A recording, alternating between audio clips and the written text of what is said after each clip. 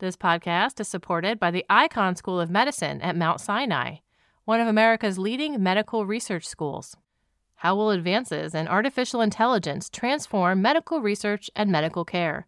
To find out, we invite you to read a special supplement to Science Magazine, prepared by Icahn Mount Sinai in partnership with Science. Just visit our website at science.org and search for Frontiers of Medical Research - Artificial Intelligence. On May 1st and May 2nd, Icahn Mount Sinai and the New York Academy of Sciences will be convening a major symposium in New York City on the new wave of AI in healthcare. For more information and to register, please visit events.nyas.org/AI Health. That's events.nyas.org/AI Health. The Icahn School of Medicine at Mount Sinai. We find a way. This week's episode is brought to you in part by the Eppendorf and Science Prize for Neurobiology. Are you or one of your colleagues doing great neuroscience? If so, then we encourage you to apply for the prestigious Eppendorf and Science Prize for Neurobiology, an international prize which honors young scientists for outstanding neurobiological research based on methods of molecular, cellular, systems, or organismic biology. Submissions are due June 15th. Visit science.org/Eppendorf to apply today.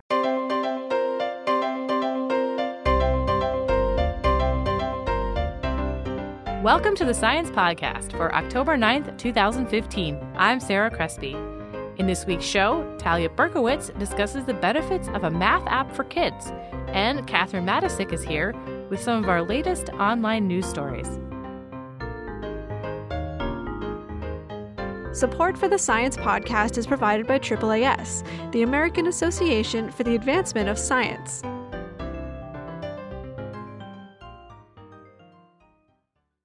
Now we have Catherine Matacic. She's here to talk about some recent online news stories. I'm Sarah Crespi. First up, we have a story on the effects of radiation on animal populations. Wild tales from the exclusion zone around Chernobyl abound. I've heard of six-legged horses, and I've heard that it's not dangerous to go there. Basically, the internet is rife with myths and legends about this place, but researchers are trying to understand what actually happened to the animals around Chernobyl. Catherine, what's the setup for the latest study? The latest study on animal populations in Chernobyl, where a nuclear reactor exploded and sent a plume of radiation over Europe in 1986, relies on data from one side of the Belarus-Ukrainian border, where the explosion took place. Basically, scientists in Belarus counted animal tracks in the snow for 2 years. They also counted animal numbers from helicopter flyovers in the decade after the disaster. So looking across all these different numbers and these different years, what did they find out about the animal populations in the exclusion zone? Well, when they analyzed the data, they found, somewhat counterintuitively, that radiation didn't destroy the animal populations. There were just as many animals living in highly contaminated areas as there were in areas with less contamination. In fact, mammal populations actually rose after the accident, suggesting human activity like hunting and forestry and even agriculture kept wildlife numbers low before 1986. This makes it sound like removing people and adding radiation was a plus for the animals. Well, the researchers don't like putting it that way. It's not so much more radiation, but fewer humans that seems to be making the difference. Before the explosion, hundreds of thousands of people lived in the zone. Now, nobody lives there but a handful of scientists. So from a population perspective, humans seem to be worse for wildlife than nuclear fallout. And what about the six-legged horses? Isn't radiation causing mutations in animals there? Of course you come back to six-legged horses, Sarah. Unfortunately, that's where we get back to the bad news part of this story. While radiation might be indirectly good for these groups of animals, driving away humans who would otherwise kill them, individual animals still have it rough. Radiation damage is very real, and in addition to those suspected six-legged horses that you mentioned, other studies have shown that birds living in the zone have smaller brains. And to put one more twist on the story, which again took place on the Belarusian side of the border, scientists working on the Ukrainian side actually found that higher levels of radiation meant fewer mammals. Next up, we have a story on kitty contraception. Here in the U.S., millions of cats and dogs are euthanized every year. Population control for these animals is incredibly important, but there are some drawbacks to the current methods. Right, Catherine? That's right, Sarah. The main method in place right now is spay and neuter surgery, which can cost hundreds of dollars per animal. That's unaffordable for many, even in the U.S. But in the developing world, the problem is worse. Packs of feral dogs roam places like India and China, where they're responsible for thousands of cases of rabies every year. Rounding them all up and sterilizing them through surgery sounds like a nice idea, but it's just too expensive to be practical. And what we're talking about today is actually a birth control vaccine, which the theory and the practice has been around for a while, like the ones used to control deer populations. How do they work, and how is this new one different? That's a great question, Sarah. The vaccines that you're talking about have been in force since the late 1980s, when some enterprising scientists came up with a new way of controlling wild horse and deer populations. They hit on a couple of different methods, but two of them stuck. One was a vaccine that makes the body attack the membrane that covers eggs. Another one was something called Gonacon. Gonacon is also a vaccine, but it works in a slightly different way. Instead of attacking the eggs, it interrupts the production of sex hormones. The vaccine works wonderfully on deer, prairie dogs, and even kangaroos, but it falls short in cats and dogs. They seem to need a booster shot every few years to keep it working. The new vaccine bypasses the booster shot by turning the body's muscles into tiny antibody-producing factories. Muscle cells, which live as long as 10 years, continuously make the hormone-blocking antibodies once they've gotten an injection. Many animal researchers are wondering if this could be the holy grail of animal birth control. Even this new, more permanent version of the birth control vaccine has some drawbacks. Most notably, it does shut down an important hormone. Is that a big problem, and are there any workarounds for it? Well, there could be if researchers could get this egg-attacking vaccine to work in cats and dogs. Unfortunately, that method has not worked in cats and dogs, which are the primary targets of population control programs. Scientists run into a lot of issues when testing vaccines that work in some animals, but then don't work in others. The newest injection, the one that turns muscles into antibody factories, has only been tested so far in mice. Lastly, we have a story on how spiders got their knees. The title of this story right away tells me something I didn't know. Spiders have knees, and that is somehow unique. Turns out other arthropods, which includes insects and crustaceans, do not have knees. All those legs and no knees. Kind of sad. Bees don't even have knees. Getting to the science now, the researchers took a little sidestep approach here to the question about spider knees. What were they originally looking for, Catherine? Researchers originally wanted to find out why one species of spider had legs that were long and, well, leggy, and why one species had legs that were short and stumpy. So they looked into a gene known to control leg development in arthropods. It's called the dachshund gene, because fruit flies missing it also wind up missing segments of their legs, making them short and funny-looking, kind of like a wiener dog.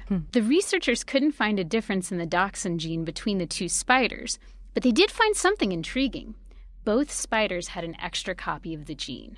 It wasn't telling them what was different between these two types of spiders, but maybe it was telling them what makes spiders different from all those other arthropods. What was the extra copy of the gene doing? To find out, researchers looked to see whether it was expressed during embryonic development. The duplicated gene was turned on in the patella region, a different part of the leg than was activated by the original dachshund gene. They localized where the gene was active during development. How did they figure out what it was actually doing? To figure out what the copy was doing, the scientists deactivated the duplicated gene in some baby spiders. The result was baby spiders whose kneecaps were fused completely to their tibias, creating a single leg segment.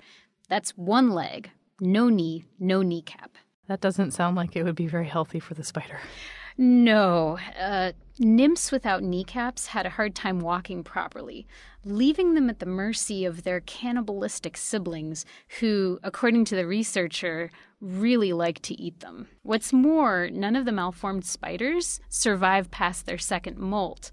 Instead, their gangly, awkward legs got trapped in their exoskeletons and they just couldn't get out. Do all bugs, in this case, arthropods, with knees have this duplication? Well, actually they don't, and that's one thing that's very intriguing to scientists.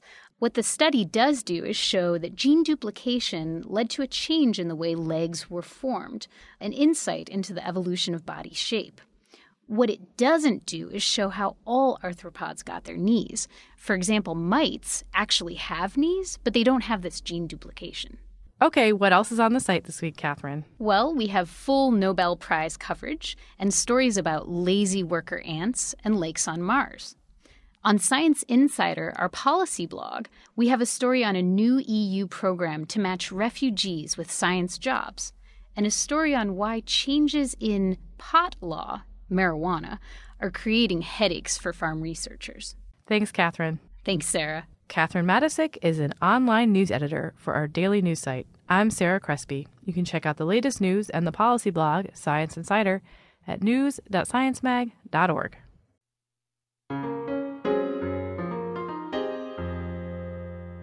Many people have internalized the idea that they're bad at math from an early age. And once this idea takes hold, the anxiety can get reinforced and even follow people into adulthood. But what if math was treated like a bedtime story, something fun and interactive that parents can do together with their kids for a few minutes every day? Talia Berkowitz discusses the impact of an educational app used at home on children's math achievement over the course of a school year. I'm Suzanne Bard. Tell me what the motivation was for your study. Previous research from our lab has shown that the amount of number talk parents engage in with their preschool children predicts 4- and 5-year-olds' grasp of foundational number concepts.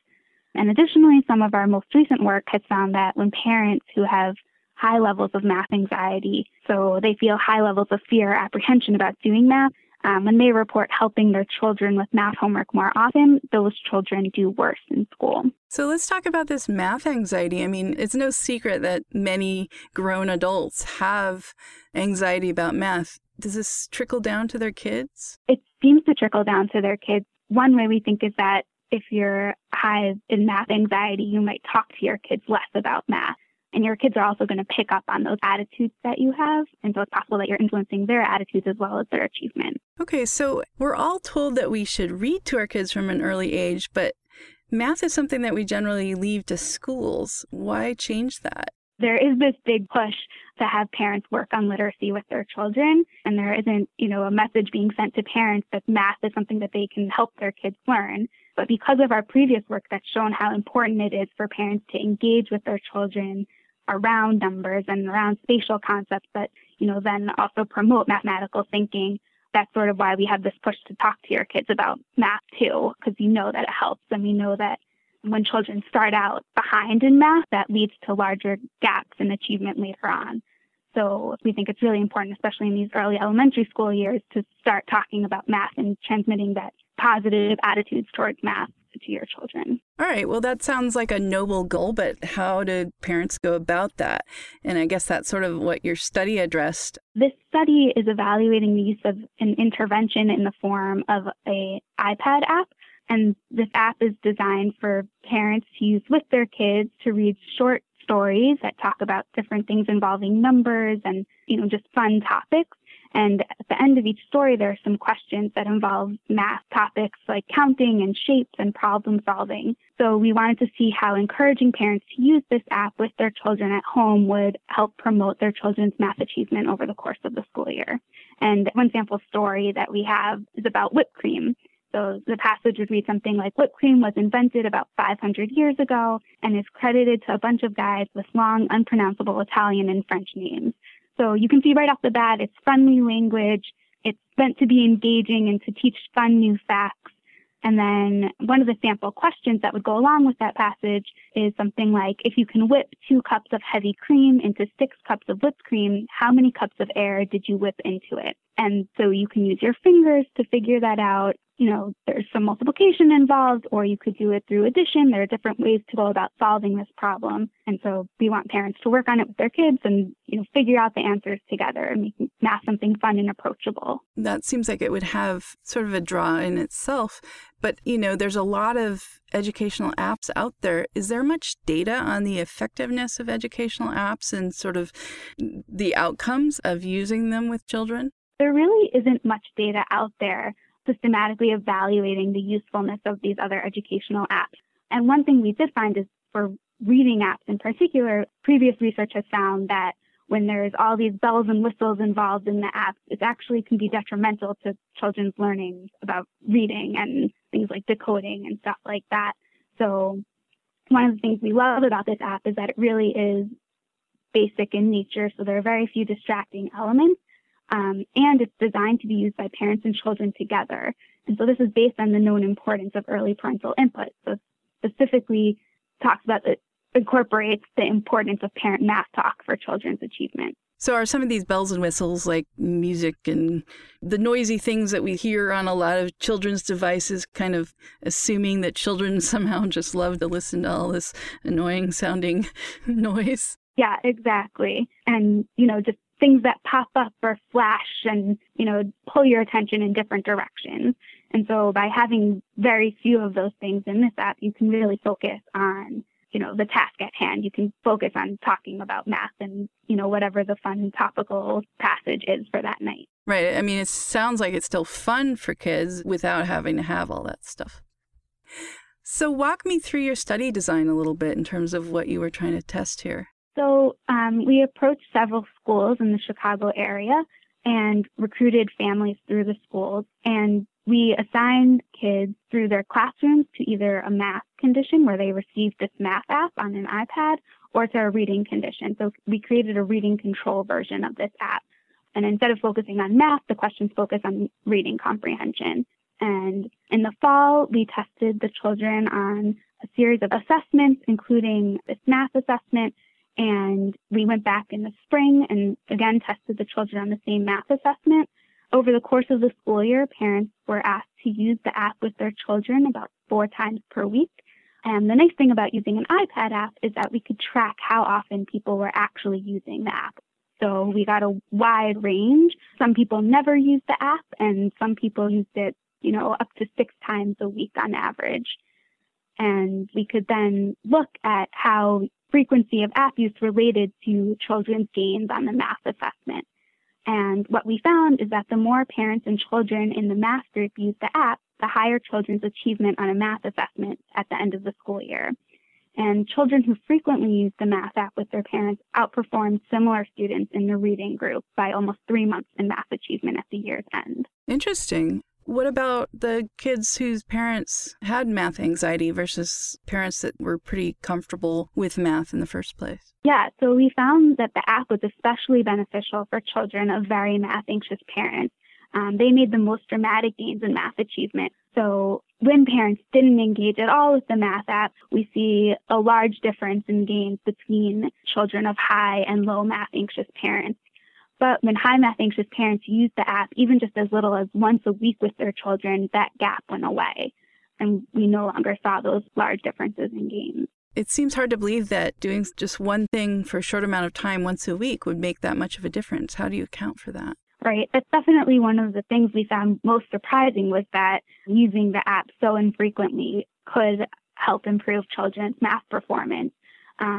And one idea we have is that the app may be giving parents, and especially these high math-anxious parents, or even parents with less skill or interest in engaging in math, it may be giving them more and better ways to talk to their children about math, not only during the app usage, but also in other everyday interactions. So by sort of demoing fun ways that you can incorporate math talk into your lives, the app might be encouraging people to add that type of talk in elsewhere. Do you plan to follow up with families over time? Yes. So this study is actually part of a larger 5-year longitudinal study, and we're currently following these same students in the hopes of exploring the long-term impacts that using the app can have on children's math attitudes and achievement. So in this paper, the students are in 1st grade. They're currently entering 3rd grade, and we're still working with those same children. So we're hoping to see how using the app in first grade, and parents are still encouraged to use the app as the study continues, but we can sort of track their usage over time and see how that influences math achievement later on. Right. Well, it'd be really interesting to see what the long-term results are. And what are some of the take-home messages that you would like people to know about your study? I think one of the biggest take-home messages is that parent input really matters. And, you don't have to be a mathematician to talk to your kids about numbers and to incorporate math into your lives and to make math fun. And, that sends the message to your children that math is something that they can do and that's fun and enjoyable. And that's going to encourage children to want to partake in higher level math courses, hopefully, and, pursue STEM careers, if they feel like this is something for them. So this app is actually available for free. It's called Bedtime Math on iTunes and on the Android marketplace. And one of the nice things in terms of thinking about how applicable this is to real world situation is that, anyone can pick up this app and it would be useful to them. Thanks for speaking with me, Talia. Thank you so much, Suzanne. Talia Berkowitz and her team write about boosting math achievement through the use of an educational app at home, this week in science. And that concludes this edition of the Science Podcast. If you have any comments or suggestions for the show, write us at sciencepodcast@aaas.org or tweet to us at Science Magazine. You can subscribe to the show on iTunes, Stitcher, SoundCloud, and many other places, or listen to us on the Science site. The show is a production of Science Magazine. Jeffrey Cook composed the music. I'm Sarah Crespi. On behalf of Science Magazine and its publisher, AAAS, thanks for joining us. You listen to us to hear about new discoveries in science, but did you know we're a part of the American Association for the Advancement of Science? AAAS is a nonprofit publisher and a science society. When you join AAAS, you help support our mission to advance science for the benefit of all. Become a AAAS member at the silver level or above to receive a year's subscription to science and an exclusive gift. Join today by visiting AAAS.org/join. That's AAAS.org/join. This week's episode is brought to you in part by Science Careers. Looking for some career advice? Wondering how to get ahead or how to strike a better work-life balance? Visit our site to read how others are doing it. Use our individual development plan tool, access topic-specific article collections, or search for an exciting new job. Science Careers, produced by Science and AAAS, is a free website full of resources to help get the most out of your career.